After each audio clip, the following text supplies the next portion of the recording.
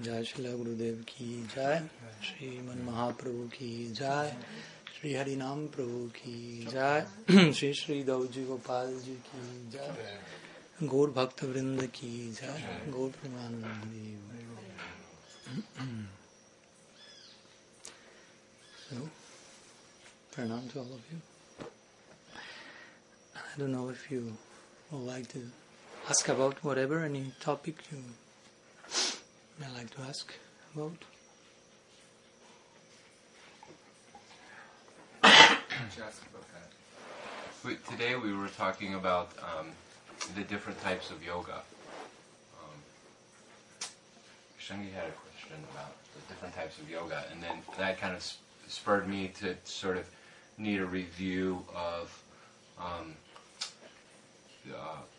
karma yoga, nishkam karma yoga, jnana yoga, bhakti yoga, and my question was, and I think I've had this, once I thought about it for a minute, I think this question's come up before, but I don't necessarily remember the answer. It seems to me that, at least the way that we talk about bhakti yoga a lot of times, it seems closer in some ways to the karma yoga path than the jnana yoga. But Prabhu was saying that karma yoga is sort of a precursor to jnana yoga, and so we were just kind of, I was hoping maybe you could kind of review that. Those were my thoughts. Well, it's a big topic, so I'll try to cover as much as we have time today. But yeah, basically, especially if we were also referring to the Gita, as a foundation, scriptural source of the different chapters. Actually, every chapter of the Gita speaks of a type of yoga. Basically, every name of every chapter is yoga, something yoga, if you will, whatever. But generally, this idea of yoga is, yes, sometimes known as karma, jnana, bhakti, but sometimes yoga, ashtanga comes also in the. So it's not some like definitive. These are the yogas, the 3-1, the 4-1, and you can speak about them as you like, but there is some flexibility in that connection. Of course, it's important to first of all understand the idea of yoga, because all of these paths have the word yoga in them. Also, karma yoga, jnana yoga, dhyana yoga, bhakti. So yoga means basically like some type of link with reality, like linking with reality from a particular perspective, from a particular point of view, and in some cases from a particular, as Guru Maharaj will say, level of penetration into transcendence. When we start to speak of from Gyan Yoga, like onwards, we'll speak about Brahman, Paramatma, Bhagavan. All these represent levels of penetration into transcendence. But for example, when we speak about Karma Yoga, so let's start about that, from that. Of course, someone spoke today also about Karma Kanda, but that's also some separate thing, if you will. There's not that much yoga there. There's not that much interest in some link with reality, because generally speaking, at least Karma Kanda has more to do with seeing reality with myself in the center, if you will, and seeing whatever is there to be there to supply for my different unending desires. So I have this deva and that deva and that deva, and all worship only to me. So Karma Yoga is the first step, if you will, in this ladder, in the sense of you are trying to establish some other center. You are trying to make this statement to yourself that I'm not the center. I'm trying to engage in my duty. I'm trying to, first of all, to recognize my duty, recognize my place in the world, my nature. That's not that easy, and try to follow that. And not only that, of course, that's a level of Karma Yoga. And another level of Karma Yoga is, I'll do all that, I'll try to fit, if you will, into the Varnashram consideration, my psychophysical consideration, but on its higher end, we are speaking about I won't be attached to the fruits of what I'm doing. So I'm performing my duty, and the duty in itself is the fruit, if you will. No? Performing the duty is the fruit, and I don't want to do this for something else. That will be a refined form of what we call sometimes Niskam Karma Yoga. Ideally, Karma Yoga is Niskam Karma Yoga. Ideally. Because if you speak about Sakama Karma Yoga, how much yoga is there? So, ideally, Niskam Karma Yoga is what Krishna means when he speaks about Karma Yoga in chapter 3. Try to follow your nature, try to do your duty. That's it. That's the level of teaching to Arjuna at that point in the Gita. Do your duty, but we will see at the end of the Gita he's saying exactly the opposite. Leave your duty. Sarva dharma parityaja. He's establishing there just the foundation for bhakti proper. So in that sense, we start to realize, it seems similar, as you mentioned. Maybe Karma Yoga and Bhakti Yoga seem similar, but when we take two instructions that Krishna gave in those contexts, Karma Yoga, do your duty, Bhakti Yoga, leave your duty, so it's showing it's not that similar as it seems, but it's not that much. So, but Karma Yoga doesn't have to do yet with some transcendent goal, objective in mind. It has more to do how to deal in this world, how to move in the world without being entangled by action and reaction chain, and maybe in the context, as Guru Maharaj said, in the context of engaging in your duty, let's call in the Varna Ashram society. We are not in that society, but the general sensibilities of that system are still there. There are certain natures that we can establish. Although the other day I was thinking it's interesting because Krishna says in the Gita, Chatur Varnyam Maya Shrisham Guna Karma Vivagasa. I am the one who created this Varnashram system. So we may conclude, okay, if Krishna created that, it's something that is there forever, and those 4 Varnas and Ashrams are there forever from Anadi.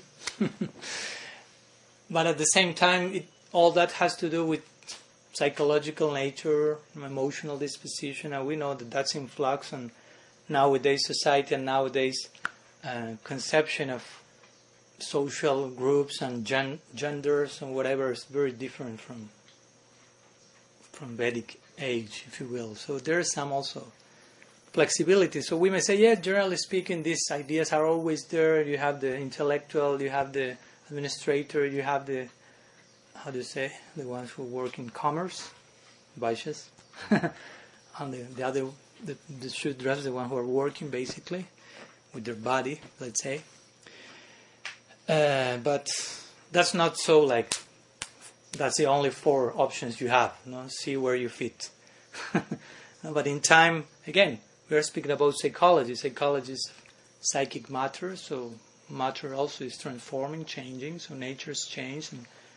And that's why we don't have Varnashram society now, but also, even though we may try to, nowadays when we follow Varnashram and try to find your nature as much as you can make it fit with the old Vedic age, that is not fully possible, but you need still to have, as Guru Maharaj said the other day, a healthy psychological ego. You have to transcend the metaphysical false ego, but in order to transcend it, you first have to have a healthy psychological false ego. So that has to do with becoming balanced in the context of sattva and be someone in the world in a sustainable way. So again, Karma Yoga has more to do with that, like moving in that area, and maybe in the context of that, again, in the traditional Varnashram system, some worships of the Devas are here, and Vishnu is also there, so some place for God is there, some bhakti, if you will, is there, but it's not bhakti as we conceive of it, Uttam Bhakti as proposed by Srila Rupa Goswami, which is Jnana Karma Adi Anabhritam. So, again, karma yoga is not, sometimes it's not mentioned in the transcendent yogas, because again, at that level you are not very concerned about a transcendent goal, but mainly concerned about how to properly establish yourself in the world. And maybe a devotee, not maybe, for sure, a bhakta has to also have concern with that, but with a transcendental goal in mind. So that's the difference. Externally, karma yogi, bhakti yogi may be engaging in the world and trying to follow their nature and do their duty and not be attacked. But one has in mind a super transcendental, super subjective goal such as Golok, and the other one is not considering any of those things at all. So karma yoga has to do with, as Guru Maharaj will present in his Bhagavad Gita, with acquiring certain adhikar for transcendence in the way of engaging in your duty, not being attached to its result, and that will create certain purification of the heart. So that purification will in itself bestow what we may call jnana. And in that sense, jnana is mentioned also after like karma yoga. So, like some natural type of knowledge that comes from... The point is the following. Karma yoga ideally, or Varna ashram system, whatever we are speaking, has all to do with, ideally, with sattva. Try to locate yourself in sattva. So what does sattva mean? Well, that is important to connect with the idea of jnana coming from karma. Sattva means, sat means existence, and sattva, Shamsundarshan will know better than me how to explain this, but the twa in Sanskrit, I don't know, it's like ness. No? Like sattva will mean like beingness. No? That word must not be in the dictionary, but I think you follow the term. So beingness. So sattva means like that you reach such a level of balance that you get a glimpse of yourself as an atma. I mean, sattva has to do, Guru Maharaj explained that many times, what we call self-realization is more connected to the idea of sattva, or seeing yourself as a soul, or entering in touch with the reality of Atma, which naturally will give some type of knowledge, of revelation. So this karma yoga, ideally, is taking us from the world, from the lower, if you will, part of the world, tamas, rajas, to the horizon of sattva, from which you can have a glimpse of the soul and hopefully the potential of the soul. So that's what sometimes is called as jnana, as a result of karma. You engage properly in your duty, purification came, sattva was mainly established, and the influence of sattva is, Krishna said in Bhagavad Gita, giving that of knowledge and happiness. Because again, you are having a glimpse of yourself, so that's quite joyful, and some knowledge is there, jnana. So jnana generally has to do, a very preliminary level of jnana will have to do with yourself, the soul. Of course, the jnanis, official jnanis, will go after Brahman. That's another level. From the Atma, if you have Atmananda, you will go to Brahmananda.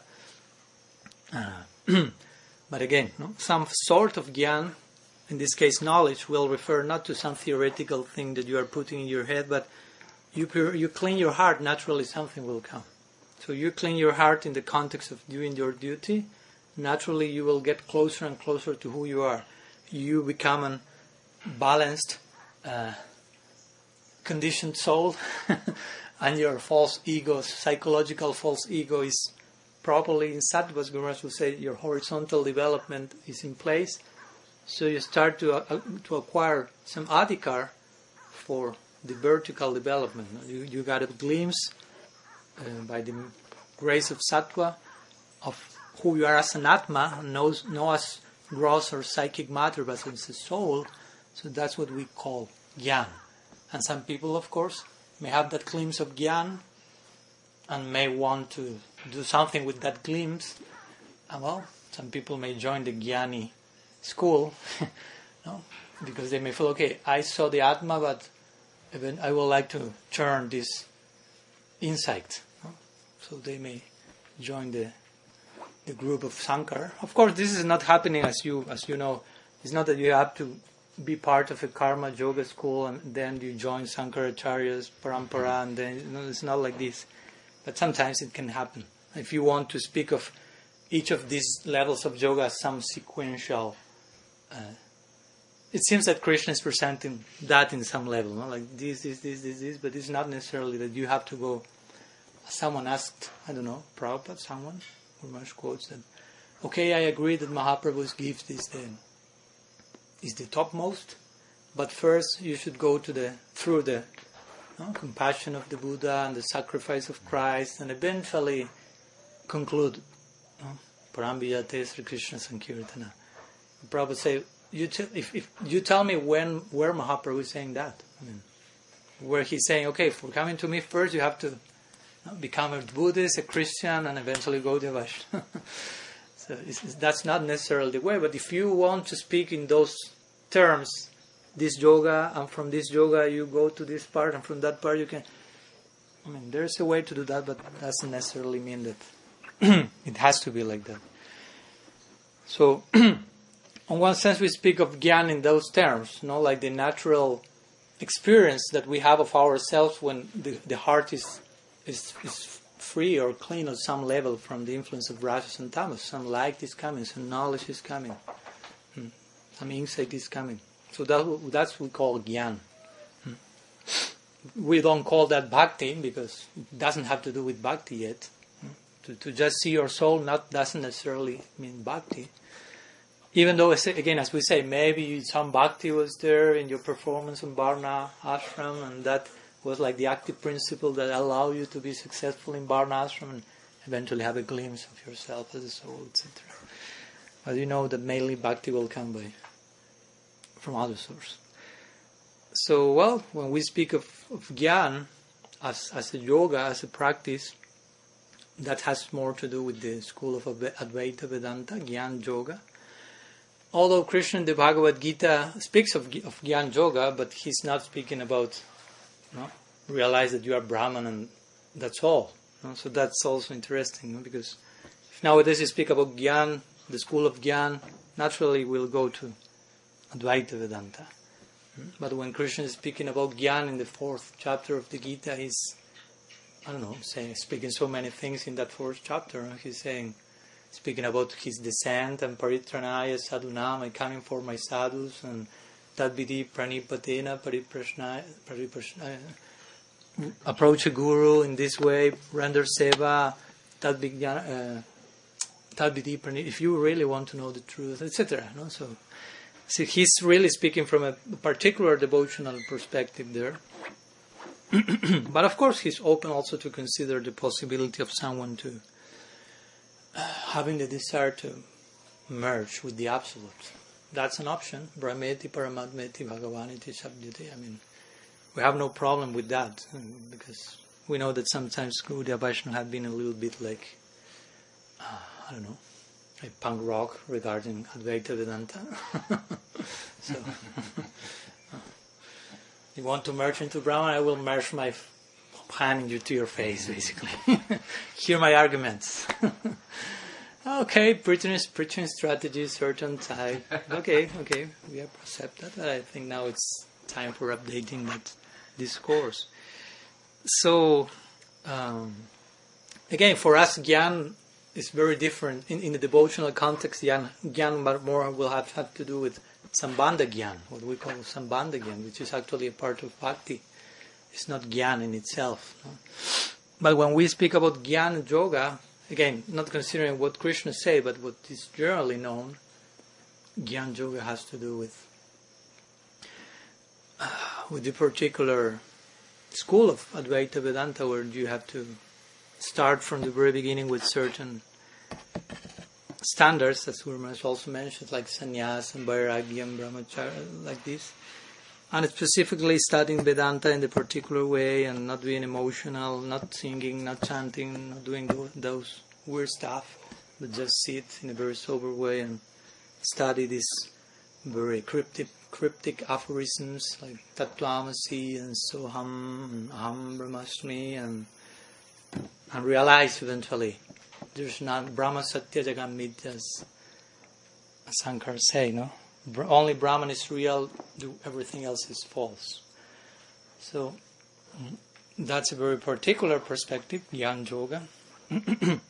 Again, from our perspective, Gyan Yoga means if you want to connect in sequential steps, Karma Yoga brings this purification. You have a glimpse of yourself, saying Gyan coming. Your soul is starts to show itself in Sattva. Sattva again, Sattva beingness. So it's a state of perceiving your own existence as a soul. So naturally, you want to turn that. So we could speak in Gyan Yoga, devotional or theistic terms, in the sense of, okay, you have to do something with that. Gyan Yoga, we may speak in terms of introspection. Instead of acting more in the world, you start to retire from the world. And that's why after the Gyan Yoga chapter comes the fifth chapter called Karma Sannyas Yoga, which speaks about renouncing the action. In other words, again, turning into introspection. Stop moving in the world and trying to move more and more in the world of that soul that we had a glimpse of through introspection, and from that we connect with the next chapter, which is the sixth one, which speaks about Dhyan Yoga or Yoga proper. Sometimes what we call yoga refers to this Dhyan Yoga, which also is called sometimes Ashtanga Yoga. But what in Western world is called Ashtanga Yoga is not it's not Ashtanga Yoga. At least in Argentina or South America, people promote the Ashtanga Yoga classes, and it's only asana section. It's the 8 steps, only asana. I said, but if Jama Nijama, the school will be closed immediately. Nobody wants to hear Jama Nijama. Just give me asana. You say Ashtanga is much more powerful and dynamic postures than Hatha. Say, where does it say? No? So that's their own idea of Ashtanga. So Ashtanga, as you know, is a very systematic procedure, mainly outlined by Patanjali in his Yoga Sutras, although Krishna is speaking about that in the Bhagavad Gita in the 6th chapter, general terms. So, again, in Karma Yoga, you purify your heart, you get a glimpse of Gyan, if you will, of your soul. In the 4th chapter, you further go deep into that introspection by trying to culture that Gyan somehow or other, ideally with the guidance of the Guru. And that introspection takes you even to a more retired situation from the movement of the world. This 5th chapter speaks about that. In big part from considering the impersonal context. No? In 5th chapter, Krishna speaks a lot about Brahma Nirvanam, Labhante Brahma Nirvanam, and many verses speaking about attaining Brahma Nirvanam. The term says it all. Like a man's liberation in Brahman, basically. So he's considering again the possibility of some monistic approach to reality. But eventually he continues and he says, okay, you get retired from the world, you try to culture introspection, and there we found this yoga practice which really it speaks all about meditation actually. And that's why the chapter, instead of being called Ashtanga Yoga, which is still a generic way of saying, it's called Dhyan Yoga. So Dhyan Yoga it's interesting because it's the 7th stage of Ashtanga Yoga. It's the penultimate practice before basically Samadhi. So the idea is actually Ashtanga Yoga has to do with meditation, not with power asana practice or hot yoga or whatever they like to call it in Western countries. So, and it's the idea of meditation is important because also in the world sometimes people say, okay, I want to learn how to meditate. And according to the traditional school of meditation, first you have to go through 6 stages before reaching actual meditation called Dhyan and eventually Samadhi. First is Yama, Niyama, Asana, Pranayama, Pratyahara, Dharana, Dhyan, and Samadhi. So, and as Krishna describes in the 6th chapter, the life of the yogi, the life of the meditator is a very reclusive one, and But also it should be balanced. Interestingly, he again invoked this idea of be balanced. It's not that you only were balanced in the dynamics of the world, in your social engagement. You obtain some sattva and you now go to the forest and become totally dysfunctional in your cave. But balance, it's a necessity in every practice, whatever. No? So even in Bhagavad Gita, he said the yogi should be balanced in his eating, his sleeping, and even in his recreation. So one may wonder, what's the recreation of a yogi? So Vishwanath Chakravarti Thakur is fun, I don't know, I will say funny way, but realistic one. He says in one of the purport, well, recreation of the yogi is he will stand up and have a walk for 5 minutes and go back to his seat and continue meditation. Because he's living in the jungle in 1K, and it already has been described, this like skin of a tiger as the seat and like this.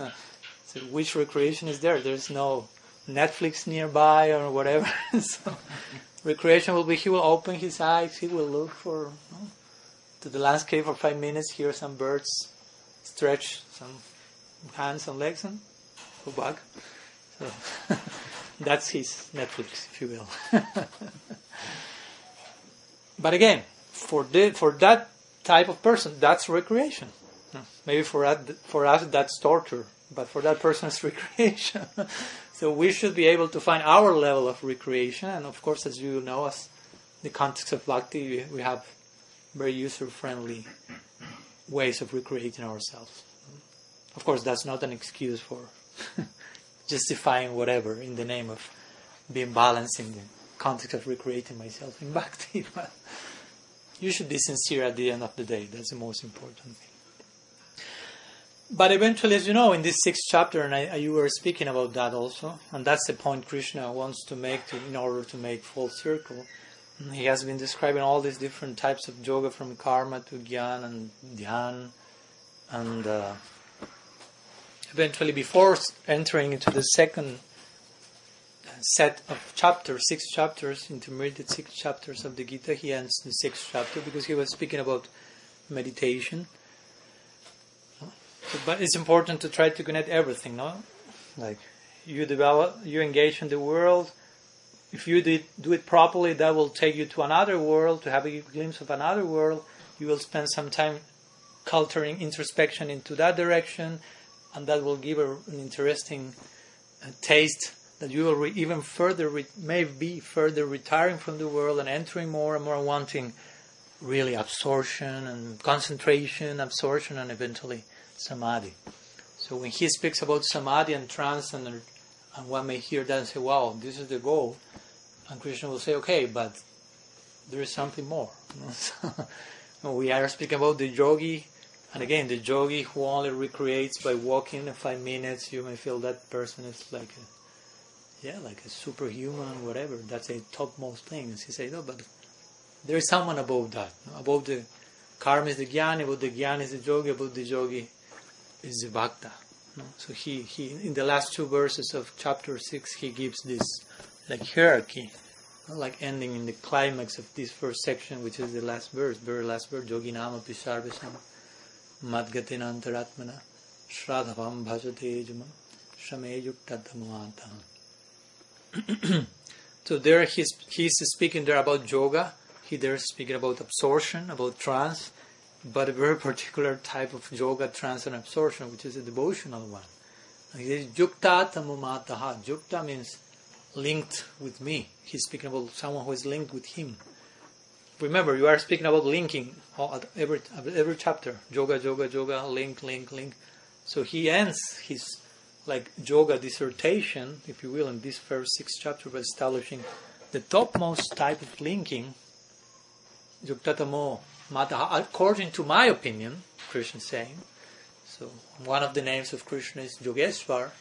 So if you want to know about yoga, you should hear from Yogeshwar, the king of yoga. Another name of Krishna is Yogeshwareshwar. So if Yogeshwar is not enough, you have Yogeshwareshwar, king of kings, of yoga and whatever mysticism is there available. So he says, Yogi nama pisarvisham. From all the yogis I have till now described, because karma yogi is a type of yogi, if you will, Gyan yogi, Dhyan yogi, or Ashtanga yogi. So he's preparing his argument. We have to understand everything in context. No? As Srila Prabhupada used to say, no, when he was speaking to someone say, Prabhupada will ask, did you read Bhagavad Gita? Have you read it? And the person say yes. And Prabhupada will ask, No? Okay. What's the conclusion of the Bhagavad Gita? And so the person will say, I was not even aware that there was a conclusion. I just read the Bhagavad Gita and you make some cherry picking about which process you like the most, which is your favorite yoga. 5 chapters, second. But actually, if you learn Bhagavad Gita from a Gita Bhakta, you will be able to understand there is a context, there is a content, but there is a context. And Krishna is making an argument by presenting this thing and after this thing, and there is some momentum, he's reaching some climax and different sections. All the things are there, but you need a guru to tell you all those things. I mean, you won't take the book and, this verse, no way. So Krishna, in this last verse of the 6th chapter, is saying that, Yoginama Pisarvi. My opinion is that from all yogis I have already described, he already described all possible types of yogis. How is Madgaten antaratmana shradhavam bhajate juma. Madgaten antaratmana, that person who takes shelter in me, who abides, it's in English, abides in me. Shradhavam bhajate jumam. And who worships me, bhajate bhajan, who performs bhajan to me, shradhavam. Possessed of, right? It's in English. Possessed of shraddha, a particular type of faith. Not just faith. We call Shraddha, ideally Shastriya Shraddha, but that's another thing. So a person who is a bhakta, basically, he's saying, my devotee, that person is the highest yoga, the one who is worshipping me. So he's speaking about absorption. Yoga has to do with, he was just speaking about meditation, trance. So we say, here you have a very particular type of trance and meditation. He's worshipping me with full faith, in a loving way. He's absorbing the whole emotional range of a whole realm of emotions directed to me. And according to my opinion, Krishna is saying, he's the topmost. End of the chapter. And from that on, as you know, start 7th chapter and start the whole middle section of the Gita, 6th chapter, where Krishna is mainly speaking about bhakti. So he presented bhakti and bhakta are the topmost. Now let's speak about the yoga of the Gita, the real yoga. And at the end he tries to repeat what he said before in the last 6 chapters, and reaching the conclusion, as you know, he again mentions the conclusion of the Gita, Sarva Dharma, and he mentioned this verse that is considered by most the most important verse of the Gita, which appears twice in the Gita, right in the middle and almost at the end, 934, 1865, exactly almost the same verse. Padmanabha mad bhakto madhyahi mam namaskuru mame vaisasi satyante pratyane priyosime, or maya vaisasi yuktaivam atmanam parayana. Some little difference in the last line, but it's the same verse. And it's almost exactly at the half of the Gita, just double of that, it's there again. So, and of course Krishna there is saying, is inviting ourselves to understand in detail what does it mean to be a bhakta. Man-mana, first of all, your mind to me. That's a type of absorption. I mean, meditation has to do with what to do with my mind. So Krishna is saying, give me your mind to me. That's the best thing you can do with your mind. In the context of loving me, of worshipping me. Man-mana bhava mad bhakto. Become my devotee. In that context, give me your mind to me. So basically that's what I could say as an attempt of brief answer to your question. Of course, Bhakti Yoga is the real topic of the Gita, and as Guru Maharaj very nicely revealed in his commentary, not only Bhakti Yoga in generic terms, but even in more detail, Braja Prem is the underlying issue when Krishna is speaking about Bhakti. I mean, when Krishna is speaking about any yoga, Bhakti is the underlying principle. He's speaking about Bhakti Yoga by way of contrast, by speaking about something else, but always he's speaking about yoga. And in a more underlying sense, he's speaking about a particular type of Bhakti Yoga that will take you to Braj. So that's the underlying of the Gita. And all the things are there, like present in the text. Well, again, we need some good guidance to be able to extract those jewels. So again, some people may join one school and become satisfied there. Some other may just jump from one to the other, eventually reaching this and that. But there's different options. But regarding objectives in transcendence, that starts from Gyan Yoga. No? The corresponding objective is Brahman. As you know, Ashtanga has more to do with Paramatma. Bhakti has more to do with Bhagavan. What else? Some brief words.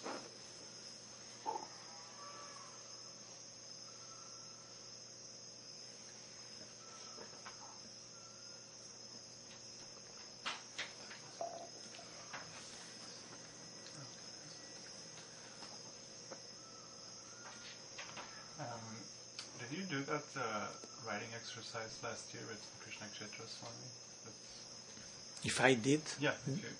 I don't know even which was the exercise. The one I told you about, and then you said, you remember he invited people from our Sangha to write about the first canto of the Bhagavatam. Yeah. And you did? No. Oh, okay. No. I was going to ask you about that. Oh, sorry. Those are my news about that. I didn't do it. Sorry. What would you have done if you had? That's not a valid question. It's based on presupposition, understand? I'll try to do it, and after that you can ask the question. But there may be a follow-up to this topic. Because you mentioned that one does not have to, first be in Varnashram and then do Karma Yoga and then do... But Guru Maharaj mentions that we should see that we are getting the results from all of those within the practice of Bhakti. Yeah. If you could say something. Yeah, of course. Yeah, I just mentioned something in brief, but not in detail, as you say. I say, like, for example, we as aspirant sadhakas nonetheless have to see our psychological false ego imbalance. So that's part of what we may call karma yoga or varnashram, but we have to do that, even though we are not karma yogis officially, but that ingredient has to be in place in our practice. So of course, by extension, as Shyamananda asked, whatever we may be able to find in all of these practices, be it sattva or nirgun knowledge or atma realization of meditation. I mean, all of them will be present in bhakti, but in a particular way, not in the very same way of in these other paths.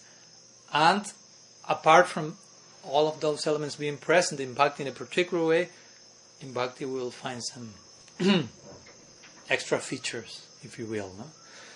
So, yeah, as we mentioned in karma yoga, we will try to be a healthy member of society and be balanced in our psychological and emotional makeup, and that's a very important thing. And sometimes it's underestimated or understressed. Understated. Yeah, it's not enough spoken about, because that's a very fine line, because we belong to a very, let's say, very refined theistic school, so we may become really entangled in the superiority of our lineage, if you will, no? And we may really feel, even from a healthy side, of course you can feel I'm better than anyone, that's very gross. But in a more subtle way, you may feel, oh, there's so many nice things to know about here and to realize, and I want to go deep into that, and there's such a prospect in the Gaudiya horizon, and that's real. But that's not an excuse to no work on your own psychological garden, if you will, no? Because you may still need to have in place some, whatever, emotional issues, financial issues, family issues, childhood issues not resolved yet, and sometimes in the name of transcendence, you are actually being evasive and non-transcendent, actually. Because actually transcendence, as I think we spoke someday, at least for me, transcendence doesn't mean to neglect something, but to integrate. Whatever is there is being integrated in a higher synthesis in the next stage that we have transcended to. So it's important to have those things in place, because, of course, as we were speaking the other day about this delusional disorder series present in the Vaishnava community sometimes, no? So that may be very easily mistaken with Avadut-like symptoms, no? And some devotees really freaking out, and you say, oh wow, I didn't realize he was such a Nutan Bhakta, ecstatic devotee. I must commit so many offenses by thinking he should need to take therapy. And actually he needs therapy. He's not an Avadut, he's not Nutan Bhakta, he's going mad. He's a good person maybe, but he needs some, whatever, professional assistance, no? And sometimes it's not enough to say, Prabhu, chant your rounds and everything will be solved. Chant and be happy. And I mean, that's good intention, but sometimes we need some other more relative devices in the service of bhakti, so there's no problem. So for me, that's a whole issue in community terms. That's very necessary everywhere, no? To be properly human, as Guru Maharaj spoke the other day, I mean, in order to enter into Braj, we have to be fully human. And of course, the point is, the ideal found in Vrindavan is the perfection of humanity, or as he will declare, divine humanism. And in order to divinize, no, to make our humanity divine, no problem. In Spanish, it's divinizar. That's why it doesn't. Be something different. Yeah. Okay. So that's a very, to be a sadhaka, it's a very fine line between being human and being transcendental, because, I mean, to be fully human doesn't mean that I will accept all my animal passions, if you will, and be fully human. That doesn't mean be fully human. That doesn't mean be fully animal, basically. Be fully human is Golok, but you cannot just jump into Golok and be a Brajavasi in a natural, immediate way. So how to deal with those two polar opposites, if you will? Not opposites, of course, no, but how to be properly human, and from there, understanding that transcendence implies being human when in its most perfect stage. So I think that if we do not learn to be properly healthy human beings, we won't be able to grasp the real spirit of being a Brajavasi, if you will, not be a fully human and transcendent at the same time. So before trying to become a super devotional superhero, we should try to become a devotional human being. Also, because if not, I have seen so many experiments of superheroism in Gaudiya Vedanta, and the superhero ends as a villain or something like that.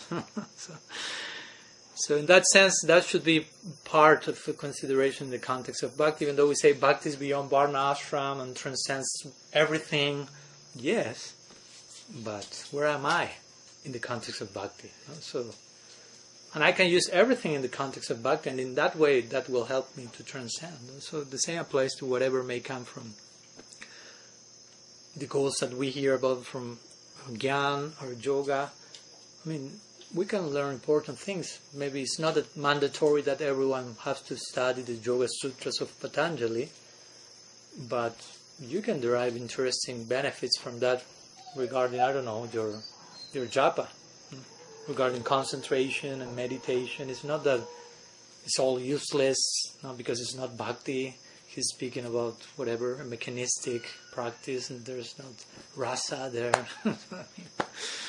So we should be open to extract, or to basically to see how those very principles manifest in the context of bhakti. There is a place for meditation, there is a place for being human, there is a place for knowledge, there is a place for introspection. Jnana is very characterized by introspection. There is a place for introspection in bhakti. Jnana has renunciation, and at its core, there is a place for renunciation in bhakti for everyone. A particular type of renunciation, of course, that we may call yukta vairagya, but what's that about? So, yeah, it's very nice to discover and to see how bhakti, in one sense, integrates all these other paths and actually represents the natural highest synthesis and climax of all the yogic landscape, if you will. And in that way, I think that will help us more to also appreciate the practitioners who may be in other levels, if you will, or schools of yoga, and we are really doing that properly. I mean, someone may be really seriously embracing Ashtanga yoga, and that person may be more serious than how serious we are in embracing bhakti. So those things are there also, no? So we shouldn't be just like, yes, but I'm in a higher path, so eventually I will be in a higher place than him. That's not the idea. No? So I don't know, if you hear about from like a Krishnamacharya, he was a Vaishnava actually, but he was an Ashtanga yogi at the same time, so you can learn that. I was studying the other day a little bit the Yoga Sutras of Patanjali. Many interesting things there, about mind and psychology and all. But the point is how to connect those things. How do they resound? No, Echo. Yeah, echo in my own practice of bhakti. Because if not, it's just I'm not really making that part of my bhakti practice. So everything can be made part of my bhakti practice. Of course, we have the Swarup-siddha bhakti practices that shouldn't be replaced by anything else. But we have Sangha-siddha bhakti, Arup-siddha bhakti, some other things that we can do and somehow or other make them part of our devotional project. But gradually, it's not so easy to make everything part of my bhakti. We have to develop some capacity for that. So in the beginning we may be a little bit more cautious and apparently narrow-minded in order to protect ourselves from ourselves. Just not to say, okay, I will go to the cinema and see whatever movie, but I will extract such an insight from that I will really nurture my bhakti, hopefully. But that's not necessarily true. So at least try to be honest with yourself, because also you can enter into a whole movie of cheating. This will be part of this bhakti. Yes, Bhagavan Ki, and you are eating whatever, and you are not really taking the time to think to be introspective. Am I really doing this for improving my bhakti? If not, well, at least recognize that openly, and if not, well, try to sincerely grow and develop that capacity of all-embracing capacity of seeing everything in the context of bhakti, because that's the potential. As Guru Maharaj says, Sambandha Gyan implies to understand how everything, everyone and everything is connected to Krishna. And Abhideya is the natural result of that. I mean, when you see everything is connected to Krishna, the natural result of such a vision is you want to act as if everything is connected to Krishna, because it is. So that's what we call bhakti. Abhideya is bhakti. So bhakti means I'm moving in my life in the world with the understanding that everything is connected to its source, including me. So in those terms I try to act, I try to move, I try to do whatever I do. Of course, at the beginning we may have that idea in a theoretical level. Sometimes we forget. But eventually that becomes more of a vision, all-pervading vision, and everything really, as we're going to say, the world becomes alive and starts to speak to us about our source, as Mahaprabhu said in the third stanza of Shikshastakam, looking at the grass and the tree and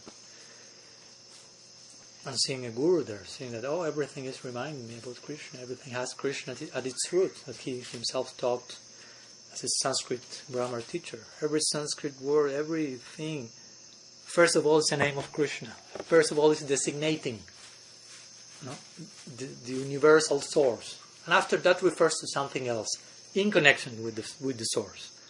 So whatever thing it's there, first is speaking to us about Krishna, and after that about the thing connected to the Krishna, the source. So, gradually we should be awakening in all those terms. Okay. I think we are ready on time for Arctic, right? Pretty close. Okay, I think so we can leave here, and if there are any other questions, we may maybe speak in these days. So, thanks so much for all of you. Srila Gurudev ki jai, Sriman Mahaprabhu ki jai, Sri Harinam Sankirtan ki jai, Sri Dauji Gopal ki jai, Gaur Bhakta Vrinda ki jai, Gaur Premanand Hari.